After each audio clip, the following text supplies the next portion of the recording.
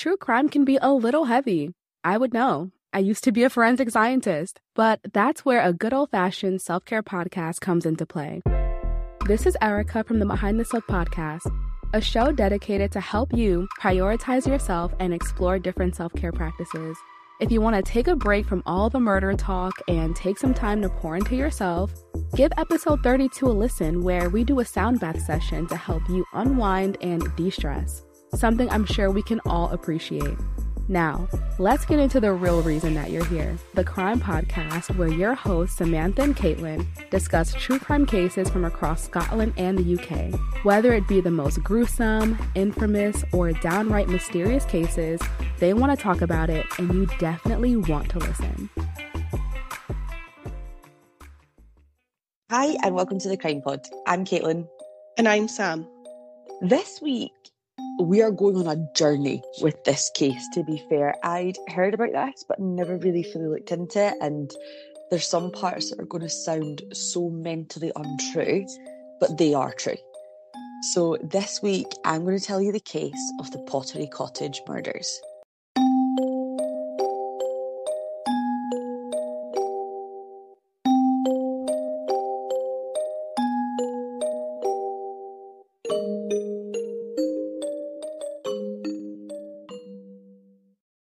So, Samantha, does this ring any sort of bell for you at all? No.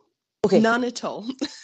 Which sometimes it's like, oh, but actually that's quite good. It means you get to join the journey with everyone else. As I'd said, yeah, this is quite a wild one. I did think about doing it in two parts, but I know how much I hate a two-parter. I know that you hate a two-parter. And I don't mind like doing a two-parter if you release on the same day. So I was like, oh, I'll do that and release on the same day. But then I'm like, what a bloody waste of time. I might as well just make one bit longer and just really put it in one episode. I've also not cut stuff out, but just there's some details that I could have gone into that just aren't necessary to the story to extend it to two parts. So anyway, me talking like this is probably going to make it two parts, but yeah, exactly. Get to the point. I'm sorry, everyone. Okay, so to start the story, I'm going to have to tell you about the villain in our story, which is a man called William Hughes. Now, William Hughes was born on the 8th of August 1946 in Preston in Lancashire. He was the first of 6 children and lived with his parents Thomas and Mary.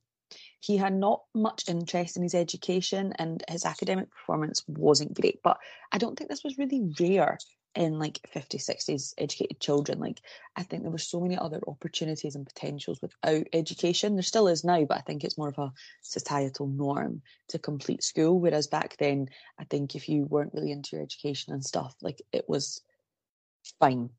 Like my granddad was born, I know he was born like 10 years before William, and he's very openly like, nah, just didn't go to school. And I'm like, okay. Whereas here, like, you just couldn't do that. But you could walk into a job. Like, my gran left when she was like 15, and she left a job, then she went into another one the next day. You know, it was a lot different. And if you didn't have money or you weren't going to uni because you didn't have money, etc., you know, it was much, okay, you're going to be a tradie or office worker. Whereas now you're like, I just like a really average desk job, please. And they're like, do you have advanced tower maths? And you're like, yeah. No.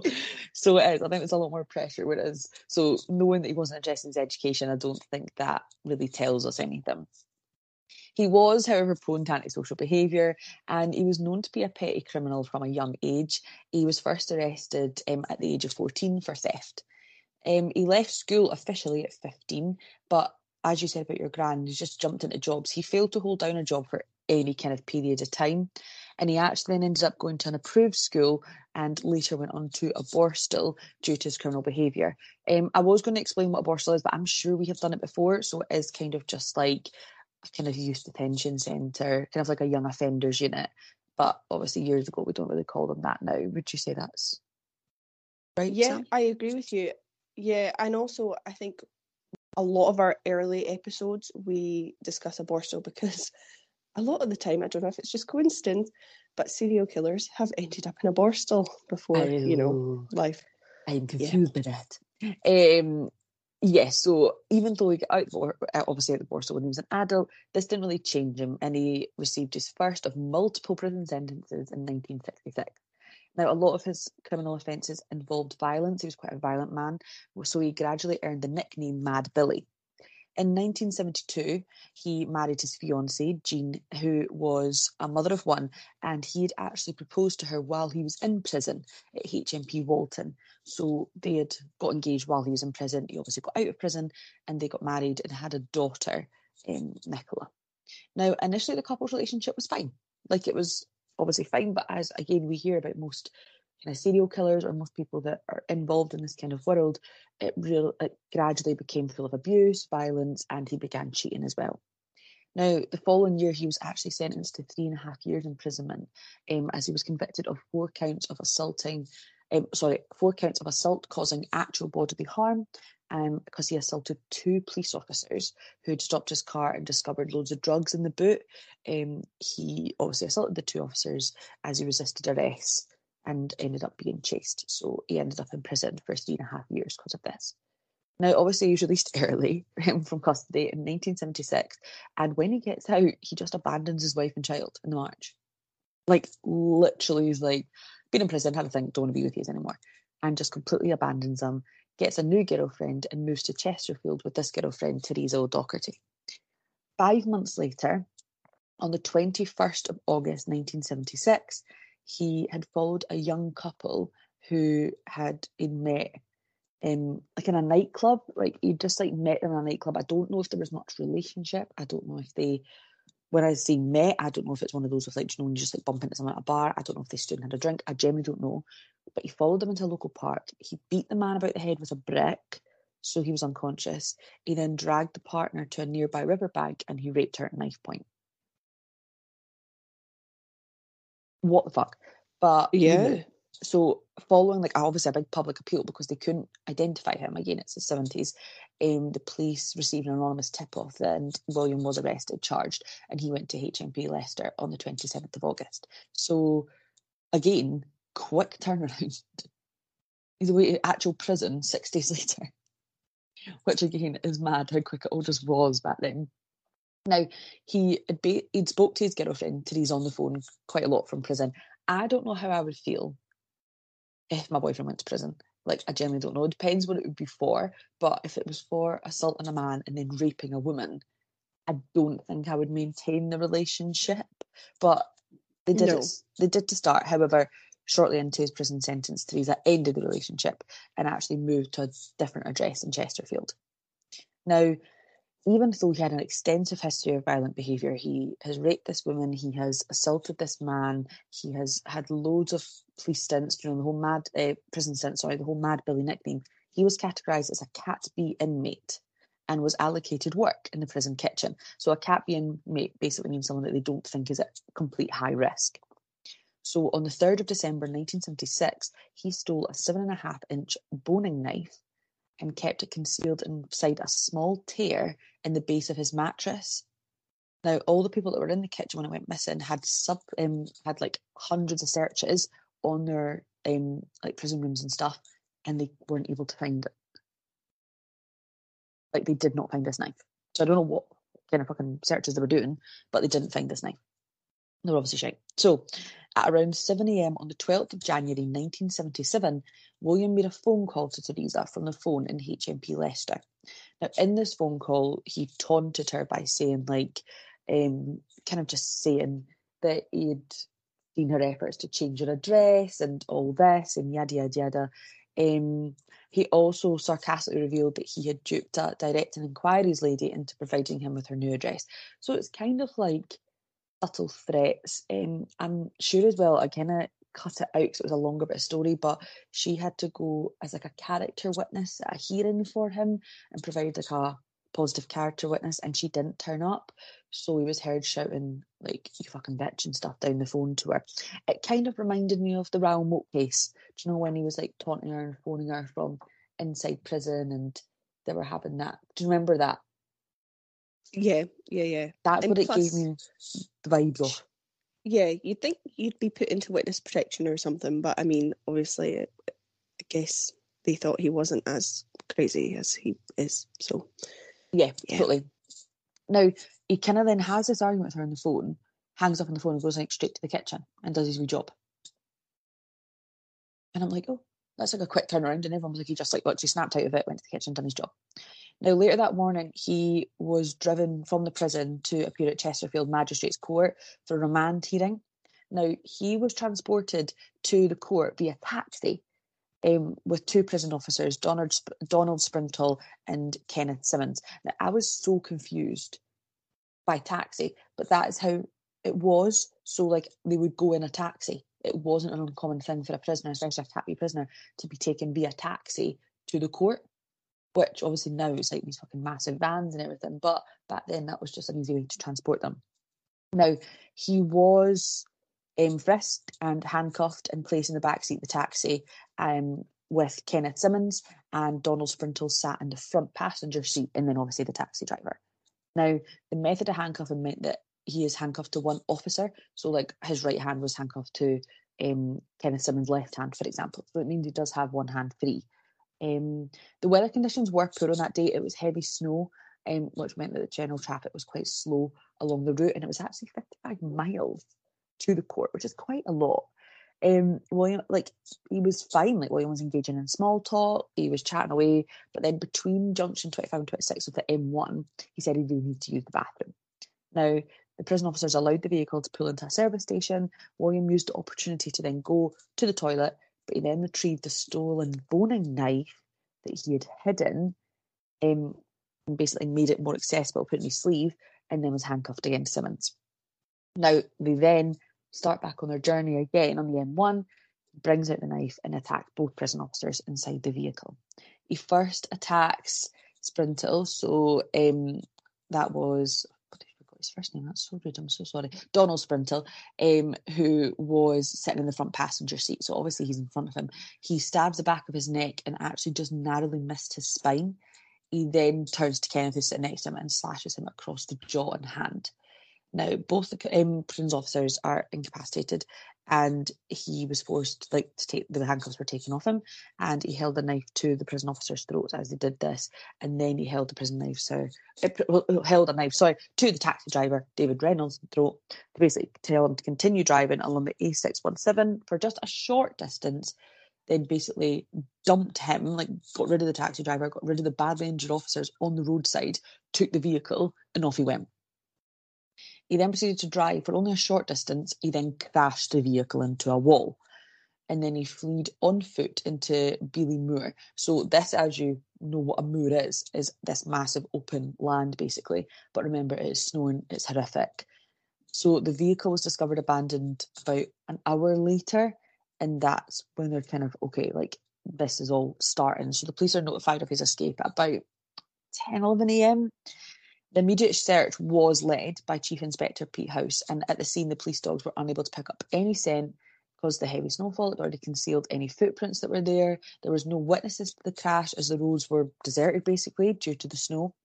So investigators just believed and decided that the most likely scenario is that he'd be going towards Beely, and decided to search the A6, as they're like, it's very unlikely he's going to head onto the vast open moors in this weather, so they didn't even bother checking the moors, which is exactly where he'd gone.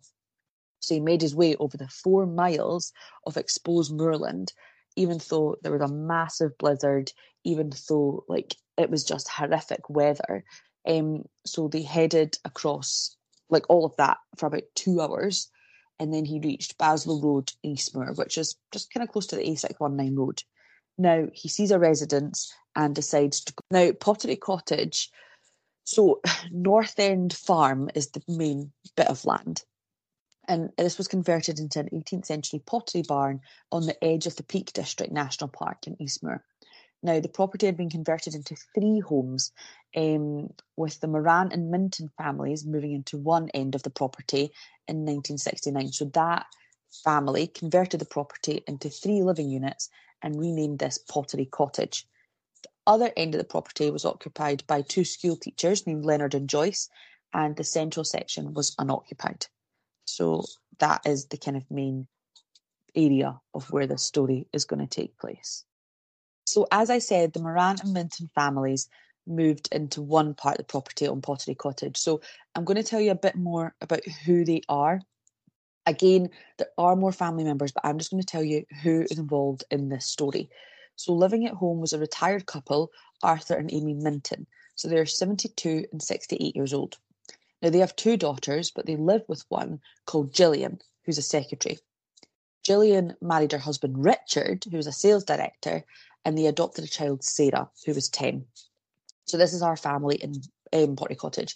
Arthur and Amy as let's say, the grandparents, Gillian and Richard are the parents, and Sarah is the youngest of the family. Now, Arthur and Amy were at home at Pottery Cottage when William just basically walks through the back door of the property, armed with 2 axes that he has retrieved from their shed. Can you fucking imagine? It's like, probably by that I'd point... I'd be shitting myself. Yeah, it's probably about noon. Just a wee retired couple, just like living their best life in their house, and the next minute this guy walks in, you would just be like, holy shit. And you would just be like, what the fuck? And he basically says, he's really open, he's like, I'm on the run for the police. I've stabbed 2 prison officers, and I need to lay low basically until nighttime. And he says, if you cooperate with me, I won't harm you. I'm just going to stay here till nighttime. So obviously they can't be like, no. So they're like, right, okay. Now Gillian then arrives home, and she gets home about 3 p.m. after work to find this guy, and is like, oh, right, okay. About half an hour later, Sarah gets off her school bus and enters the property. Now, to obviously not panic her, she's only 10. Gillian says that William was a stranded motorist waiting for his car to be repaired. The 2 kind of exchange smiles, like everything's kind of pretty weirdly normal in this kitchen. It's not like he's standing looking like, I think by this point he's put the axes down, but it's all just quite normal. And as I said, like the adults are making small talk over coffee. And Sarah's so casual, she sits on the floor and begins sewing. Like, this is a very normal setup. William's just like joined the family almost. Shortly thereafter, Sarah and her granddad actually leave the room and go and watch television. So they are just like, nah, they go. So obviously the grandfather, that's it, is Arthur. But the 2 of them leave the room and go and watch television. Now, in a witness statement, William's behaviour in the initial hours is really calm. He sets up almost a domesticated scene, and it was said, quote, up to this time his manner was friendly. However, you could tell he was becoming agitated because we're waiting for Richard to get home, and he's obviously taking his time, and he's getting like, what is going on? Now, Richard arrives from a business meeting in Birmingham at about 6 p.m. to find William holding the knife to his wife's throat, threatening to kill her if anyone approached him. Now, this is probably because he was fearing Richard the most, because Richard's probably the only one in that family that could have really kind of competed with him. Does that make sense? Like, probably the retired couple weren't going to batter him. It's probably Richard that he's been quite worried about coming back. Now, yeah, he forces Richard to the floor and bounds his hands and legs with like a wire cut from the vacuum cleaner and a washing line. He then ties up Gillian and Amy with similar cords. Now, Amy's distress drew Arthur and Sarah from the annex, so they come back through, and Arthur's shouting like, don't touch them, leave them alone. Sarah shouts, don't hurt my mum and dad. And they're kind of obviously at this point like, what has happened? William then throws Arthur to the ground before dragging this poor pensioner across the floor, put him in his armchair and bound him. And Sarah's obviously just sat there like, what is happening at this point? He then gags all the adults and isolates them in separate bedrooms before taking Sarah through to her grandparents' bedrooms. So on the first night, all 5 hostages are in different areas of the house, bound and gagged. So Gillian is in her own bedroom, Amy is in Sarah's bedroom, Richard is in the spare room, Sarah is in her grandparents' bedroom, and Arthur is down the stairs in the living room. Now, at one stage in the evening, Gillian heard the sounds of a disturbance from the lounge, and she couldn't work out what it was, and then realised that it was actually her dad, Arthur, being beaten by William. William then made tea for his hostages, so took tea. So he basically made everyone a cup of tea and took the cup round everyone. But when he went to Gillian while she was drinking her tea, he actually went on to sexually assault her. I don't know if it was rape, but it's definitely quoted as sexual assault. He then spent the rest of the night chatting away to Richard, who was bound in the room, basically just talking about his criminal past, just basically talking about how he's ended up here, how many times he's been in jail, yada yada. It was quoted that he was talking to Richard as if like he'd just met someone down the pub, not that he has taken him hostage in his own home. So the next day, the 13th of January 1977, the Peak District had seen like the heaviest snowfall recorded in 50 years. So many roads were cut off and the blizzard conditions were forecast basically being like, do not leave your house. So he couldn't obviously go. That was his plan, was to leave that night, but obviously William couldn't go. About 7:30 in the morning, a local authority vehicle arrived to empty the property's septic tank. Now, William directed Gillian outside to greet the two council workers and warned her to deal with them and act normal. Now, at this point, like, she goes out, she deals with them, she doesn't say anything, she doesn't give any hint that anything is wrong, and that's them gone. Now, Gillian briefly observes her dad in the living room sitting in the same chair as the night before, but he is covered with a coat now. She noticed that he was motionless and said he wasn't moving, and I couldn't see if he was injured or bleeding, so we don't actually know what state he was in at that time. He then instructed her, so William instructed her to phone her employee and call in sick, and then she had to call Sarah's school to say that she was also unwell. She asked where Sarah was, and William said she was still asleep in the annex, like she was fine, she was doing okay. Richard was then forced to call his place of work to advise that he would also be ill, and Gillian was then ordered to drive to Chesterfield to purchase newspapers, cigarettes, and check for roadblocks, with William cautioning her at the doorway to the property, "I've got your family here, Jill. Don't do anything stupid." So she does. She goes, she gets the cigarette, she gets the papers, checks for roadblocks, and comes home. She doesn't alert anybody. She doesn't contact the police, doesn't do anything. What is your thoughts on that, Sam? Because at first I was like, what are you doing? That's so stupid. Like, go. But then I'm like, you must have been in such fear that he had somebody watching you. He had something like that. But then at the same time, I'm like, why didn't you go to the police? No, I'm with her. I'm with Gillian. I would have done the exact same. Because you don't know what he's going to do. And yeah, you get the police and they'll be like, right. And you're like, do not show up or like come slyly, because obviously I'm not supposed to be telling you. But then that doesn't mean that he's not going to see the police, because let's be honest, they're not always sly. And then he kills you all. So yeah, no, I would have done what she did. Yeah, no, I do. I think it's just so easy in hindsight to be like, why wouldn't you go into like, do you know, I'd like to think that I would go into a police station and say, like, listen, this is what's happening. Don't come now, but like come in an hour, come in an unmarked car and pretend you're somebody else. Do you know, but obviously that's not how it works. They're not going to be like, okay, no worries, see you later. Yeah, they're going to be like, fuck off. Yeah, we're sending the right band. You're like, no. When Gillian returned to Pottery Cottage, she noticed that her dad was no longer in the lounge armchair, and William said that he had gone to his bedroom, so he'd moved fine. William then asked Gillian to cook a proper meal for himself and her family. So her and Amy, so her and her mum, would cook meals and do this, and they did this for the next like day or so. On one occasion, Gillian did keep asking why her daughter, like, where was she? Obviously, and asked why her daughter not asked for her quote comfort towel, which was basically like, it was like obviously one of those, doing like a blanket. Like, she's got a small grey elephant as well, but it's like a blanket that she's obviously had since she was a baby. William shrugged and was just like, she hasn't, before agreeing to take the items through to the bedroom. So Gillian said, like, please, can I go through and see her? And he said, no, you're not allowed to see her, but said that Sarah was really pleased to see those items. After reassuring Gillian, Richard and Amy that he basically was going to leave that evening, William untied them before asking, you got any cards? In the next few hours, the four played several games of gin rummy and they drank a bottle of whiskey. And at one point, William began teaching the hostages how to play like a game he had learned, a game called Patience, the Chinese version. That's when I'm like, what is going on? Like, they're playing card games for hours. Yeah, but you have to. You don't have a choice in this situation. I know, but that's when I'm like, how bizarre. Yeah. Like, this is just a mental thing. But to make clear as well, this is Gillian, Richard and Amy. There is still no sign of Arthur, who is apparently asleep in his room, and Sarah is still in the annex.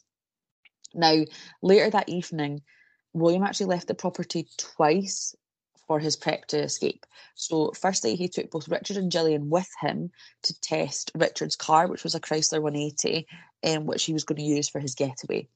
Then when they came back with that car, he took Gillian alone to Sutton and Ashfield in the early hours of the morning, and he was basically planning to collect some money that a friend owed him, who had previously committed a burglary with him, to be like his escape cash, blah, blah, blah.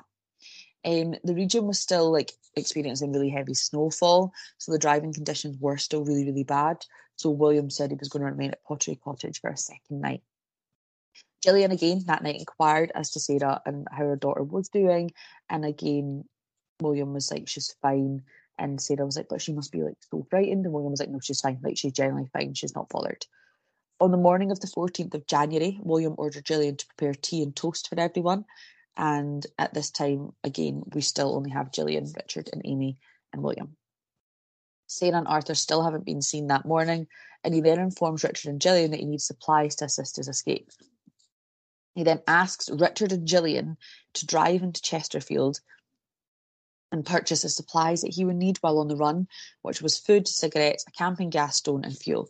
He gave them £25 that he'd actually stolen from the couple days earlier and said, while you're out, please buy a nice present for Sarah. So Richard and Gillian go out alone. The two of them head out, just the two of them. And while approaching a red traffic light, Richard turns to Amy and turns to Gillian, and is like, let's go to the police. Like, we need to go to the police. This has been 2 days. We need to go to the police. But she refuses and says, like, the same as you. The family are still in the house. Like, we don't know what could happen. If we go to the police, anything could happen. So she refuses. They purchase all the items and they go back to Pottery Cottage. William had spent much of that afternoon preparing to leave. Again, he took plates of food and other items through to for Sarah and for Arthur, so he did give them food. But at about 6 p.m, William announced almost everything was ready for his escape, but he just needed more money. He asked Richard if there was any cash in the house, and there wasn't, but there was cash at the plastics manufacturing firm where he worked, and was told to basically go and get it.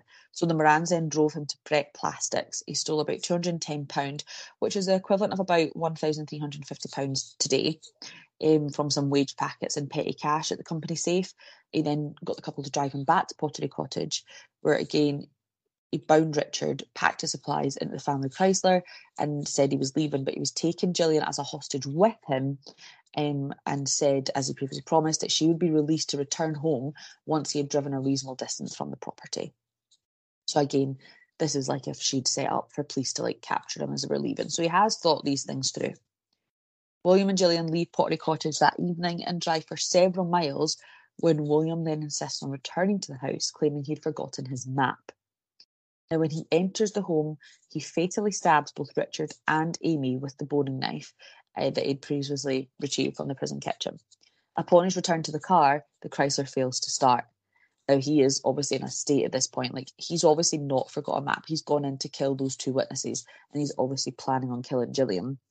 But he tells Gillian to go to her neighbours and request assistance for the car because the car's not starting. He obviously can't go over. They don't know who he is. So he's like, you need to go to your neighbours and request assistance for the car. Now, both Leonard and Joyce quickly got that something was wrong with Gillian, who by this stage was practically insane from how scared she was.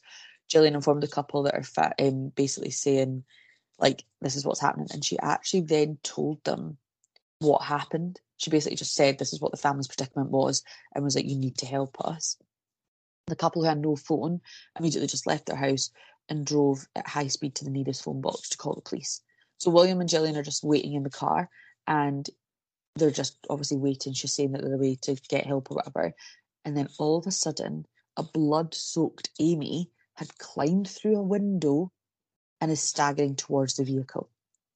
Now, she collapses before she can reach the car, but obviously Gillian's in, like, what the fuck is happening? Like, her mum is lying in the snow, bleeding out after being fatally stabbed. William then drags Gillian from the car and says the two need to make a run for it. So they arrive at the home of another neighbour, a mechanic, Ronald Frost, who William asks for assistance in towing the vehicle with his pickup to get the car going. Now, Ronald agrees, although he can understand, like, he can see that Gillian's being held captive and deliberately prolongs the process as much as he can, while his wife, Madge, contacts the police from their house as well. However, Ronald successfully gets the Chrysler going, and they sped away. Now, having been alerted of the whereabouts of this hostage situation at Pottery Cottage, police officers basically are deployed to locations around the area, and they actually arrive at Pottery Cottage at 9 p.m. that night. Now, they discover Amy Minton's body practically covered in snow, lying face up in the garden. the bodies of Richard, Sarah and Arthur were then discovered inside the house. Each had died as a result of both shock and multiple stab wounds inflicted to their throat and chest. Richard was discovered lying bound. He was still bound and face down on the landing. Now, Sarah's body was discovered in the fetal position on her grandparents' bedroom floor, and Arthur was discovered down the stairs with his arms bound behind his back, and he was underneath a white overcoat. Now, due to both physical and circumstantial evidence at the crime scene, it revealed that although Williams had said that Amy was had said that Sarah and Arthur were fine and he was giving them food, etc., they had most likely been murdered either the night he arrived or the early hours of the following morning. So they have been dead the whole time, and he's just deceived Amy, Gillian and Richard that they were still alive. Although William had managed to leave Pottery Cottage and had managed to get somewhere before the police had arrived, the Chrysler was soon observed doing high speed along the A619. So of course he's trying to make a run for it. He's obviously not driving properly, so people are going to notice this car, especially in the weather conditions. People have been told not to drive, and all of a sudden he's going out and just speeding along the road. So I can't imagine that he's not going to be unnoticed. Now, police cars soon catch up with the vehicle, and this becomes a high-speed multiple car chase across Derbyshire, and it progressed into Cheshire.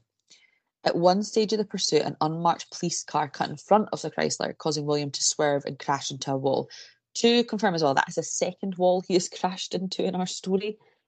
So his driving's not great, so he's crashed into another wall. Now, the two officers inside the vehicle run towards the Chrysler, one to basically find William threatening to murder Gillian if they approach any further. William then drags Gillian from the vehicle, forces the two officers to surrender their vehicle to him, gets in, puts Gillian in the passenger seat, and they drive away again. Another car! He needs to stop. Another car. He's off. So he's actually managed to get this police car, and he's off. The police are like, what is going on? So at about 10 p.m, he attempts to avoid a single-decker bus, which had actually been positioned horizontally as like a roadblock at the road into the village of Reno. So the police have used this bus to be like a roadblock, and he cannot get past it. He attempts to swerve around the bus, loses control of the car, spins the police car around, mounts a curb, and crashes into a... Whoa. It does, yes, into a dry stone wall. Lord. So it's our third and final wall.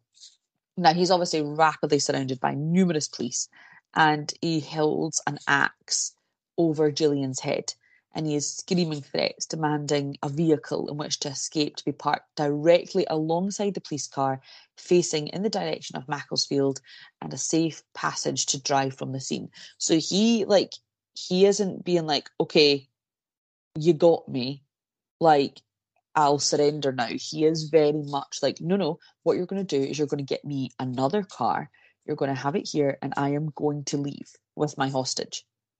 So firearms officers start getting into place. The Chief Inspector, Pete House, is beginning the hostage negotiations and is even offered himself as an alternative hostage if William agrees Gillian, which, to confirm, in this day and age would not be okay for the Chief Inspector to be like, let go your hostage and just take me hostage.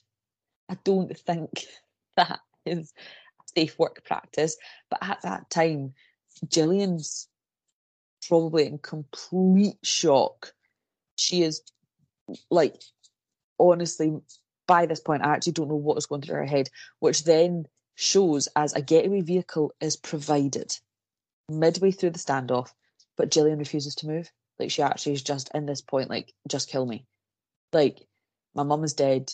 I probably know the rest of my family are dead. I cannot do this anymore. Like, can you imagine her in that car during those high-speed chases twice to then be like, here's another car? You would just be like, I'm not doing it. Like, I am absolutely not doing it. And I do stand by her with that. I think she has put up with so much. She has, she has been hauled about these cars. She has done whatever, and I think the fact that she is like, I am not going, I totally stand with that.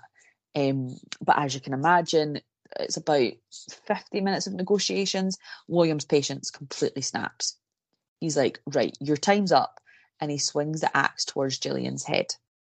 So as he has swung the axe at Gillian's head, Peter House has jumped through the rear window of the vehicle and basically tried to grab the weapon. So he took most of the blow, and it only just gashed Gillian's forehead. The firearms officer named Frank Pell fired one shot through the shattered rear passenger window, and this deflected off William's skull. William then struck Peter House again with the axe, once on the arm, and then as Gillian was like cowering against the door of the vehicle, he bit Peter House's arm and continued to attempt to strike Gillian. A further 3 rounds were fired, and the last entered William's shoulder, passed through his aorta, and killed him. Now, his body fell across Gillian's lap, and the fatal shot was fired by an officer named Alan Nichols. And that was it. It was over, basically. But I cannot imagine being Gillian in that car as he is lying on top of you. I just can't imagine, basically. So that is, it kind of comes to an end there. That is the hostage system done. Thingy done. Hostage situation, not system. Hostage situation done. Annoyingly, William is dead, so he is never going to serve time for what he done. But I'm not going to finish the story there. I'm going to kind of tell you some more bits of the aftermath of the Pottery Cottage murders. So there was obviously a prison service inquiry. So on the 10th of March 1977, the Chief Inspector of the Prison Service, Gordon Fowler, published a 57-page report on the systematic failings which had allowed William Hughes to escape from prison. So it criticises the management and staff at HMP Leicester regarding their failure to pursue standard searching procedures after he had stolen the knife from the prison more than a month before his escape. As I said, he hid it in his mattress. They didn't. What kind of searches are they doing if they couldn't find a knife in a mattress? So yeah, and I get. Sorry to interrupt. No, you're okay. Like a boning knife as well. It's obviously I don't 100% know if I'm talking nonsense, but it's a very thin, sharp blade. Like, and that needs to, like, surely you would be looking in things for that. And if you couldn't find it, you wouldn't just move on from the situation. You'd be like, nah, we need to be more thorough. There is something. But yeah. Well, that's what they were saying. Like, the blade was about 15 centimetres. Yeah. And they moved away. They just was like, oh, we can't find it. Yeah, and it is literally used to remove meat from bones.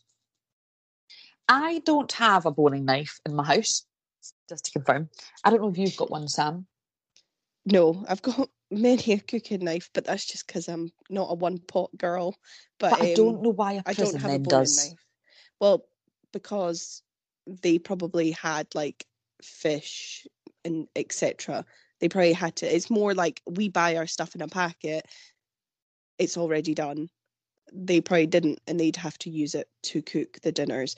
And also, it's back in the 70s as well. It wasn't very... Yeah, fair. Because I was thinking, like, health and safety-wise, they shouldn't have a knife that's that like accessible to prisoners. Yeah, but if you're like... Yeah, like job, him. You're supposed to be... Be fine. But category B, is it not? You're supposed to be okay to work. He's fine. Yeah, so failings crazy, on that part too. Yeah. Absolutely crazy.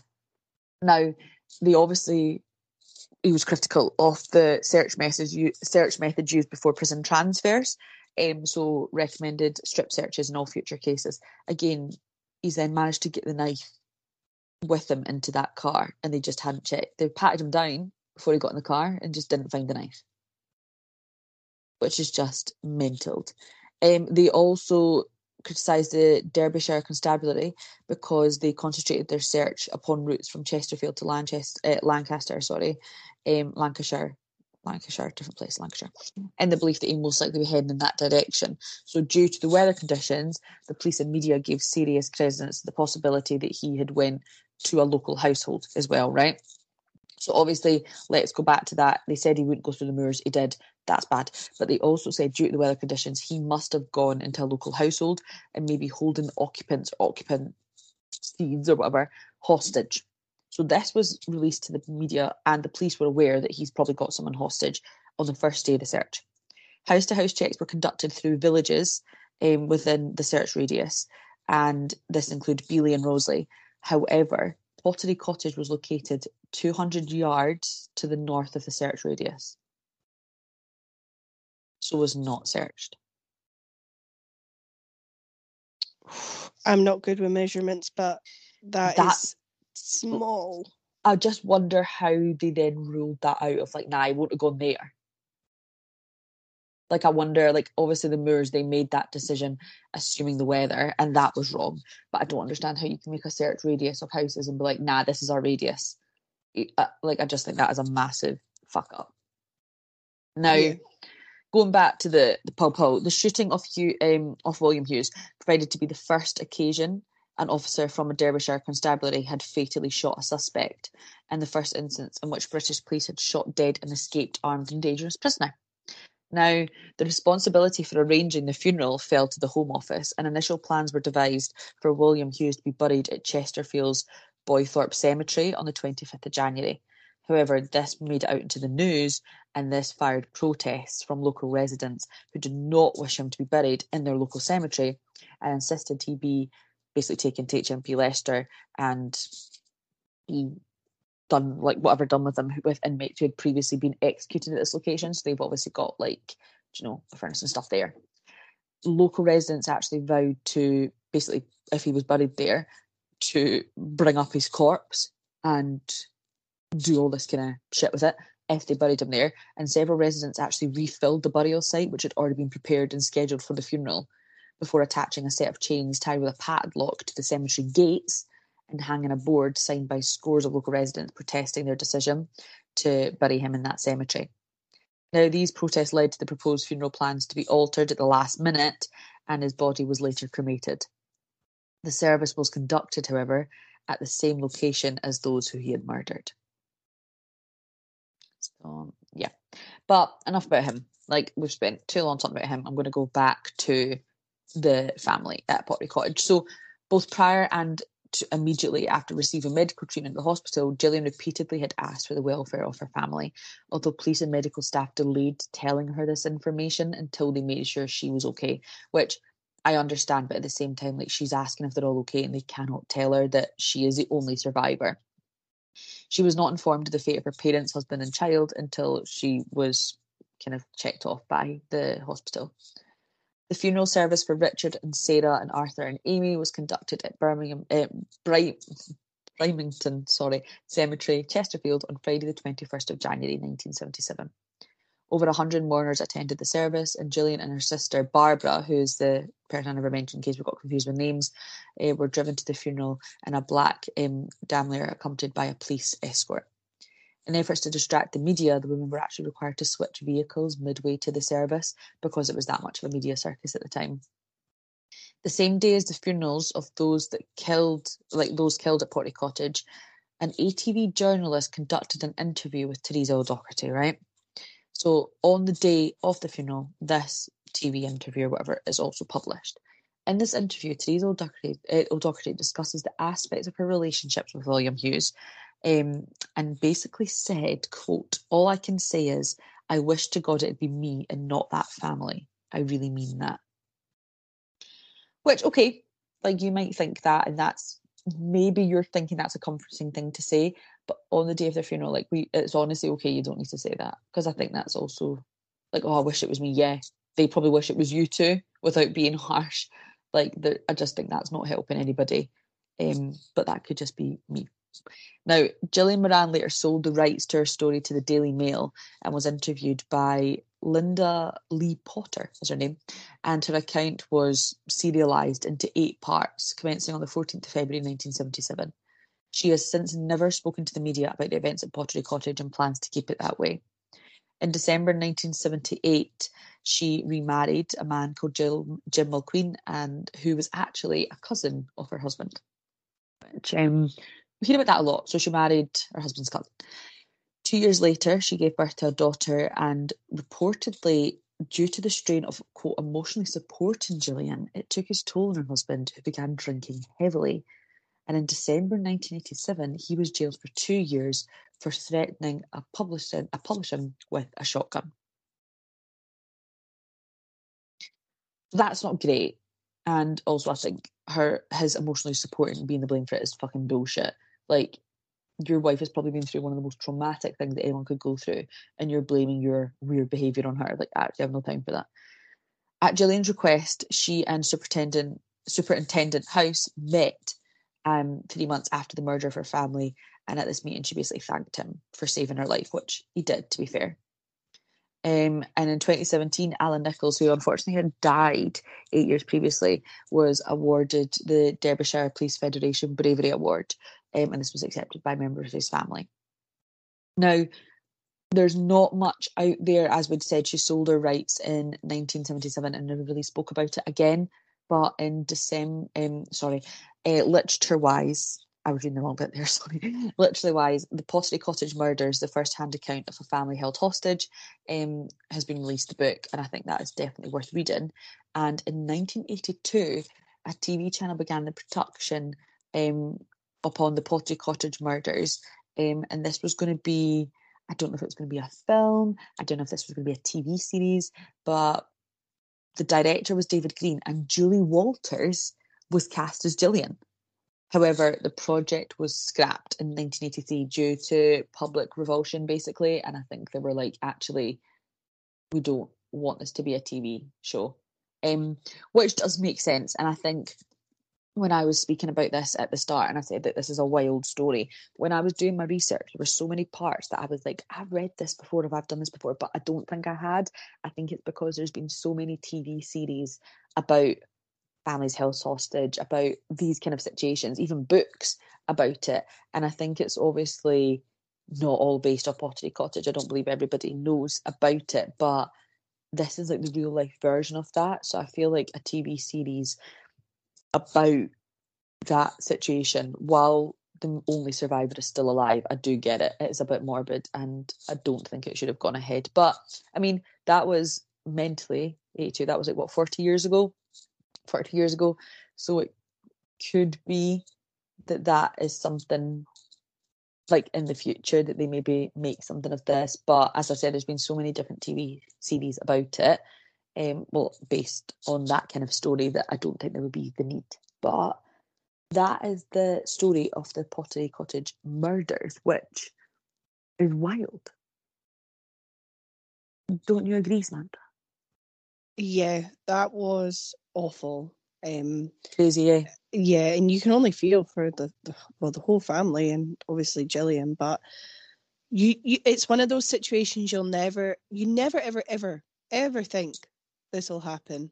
No. To you or anyone you know, and it does, and I just like, can't imagine. And I think there's some bits, like reflecting on it at the end, there's some bits that I'm like, what would have happened if she had gone to the police? And I'm not blaming Gillian at all, because you're right, I wouldn't have gone, you wouldn't have gone, but like, would there have been any difference? But then, to be honest, Sarah and Arthur would have still been dead, like they had been killed. So would it have saved her mum and her husband? You generally don't know that. But I think the worst part for me, and when I made the comment about them playing cards, and you said like, well, yeah, they'd have to, it's because you obviously it wasn't confirmed at that time that like he had murdered like their husband / dad and their child, and was then like, game of cards.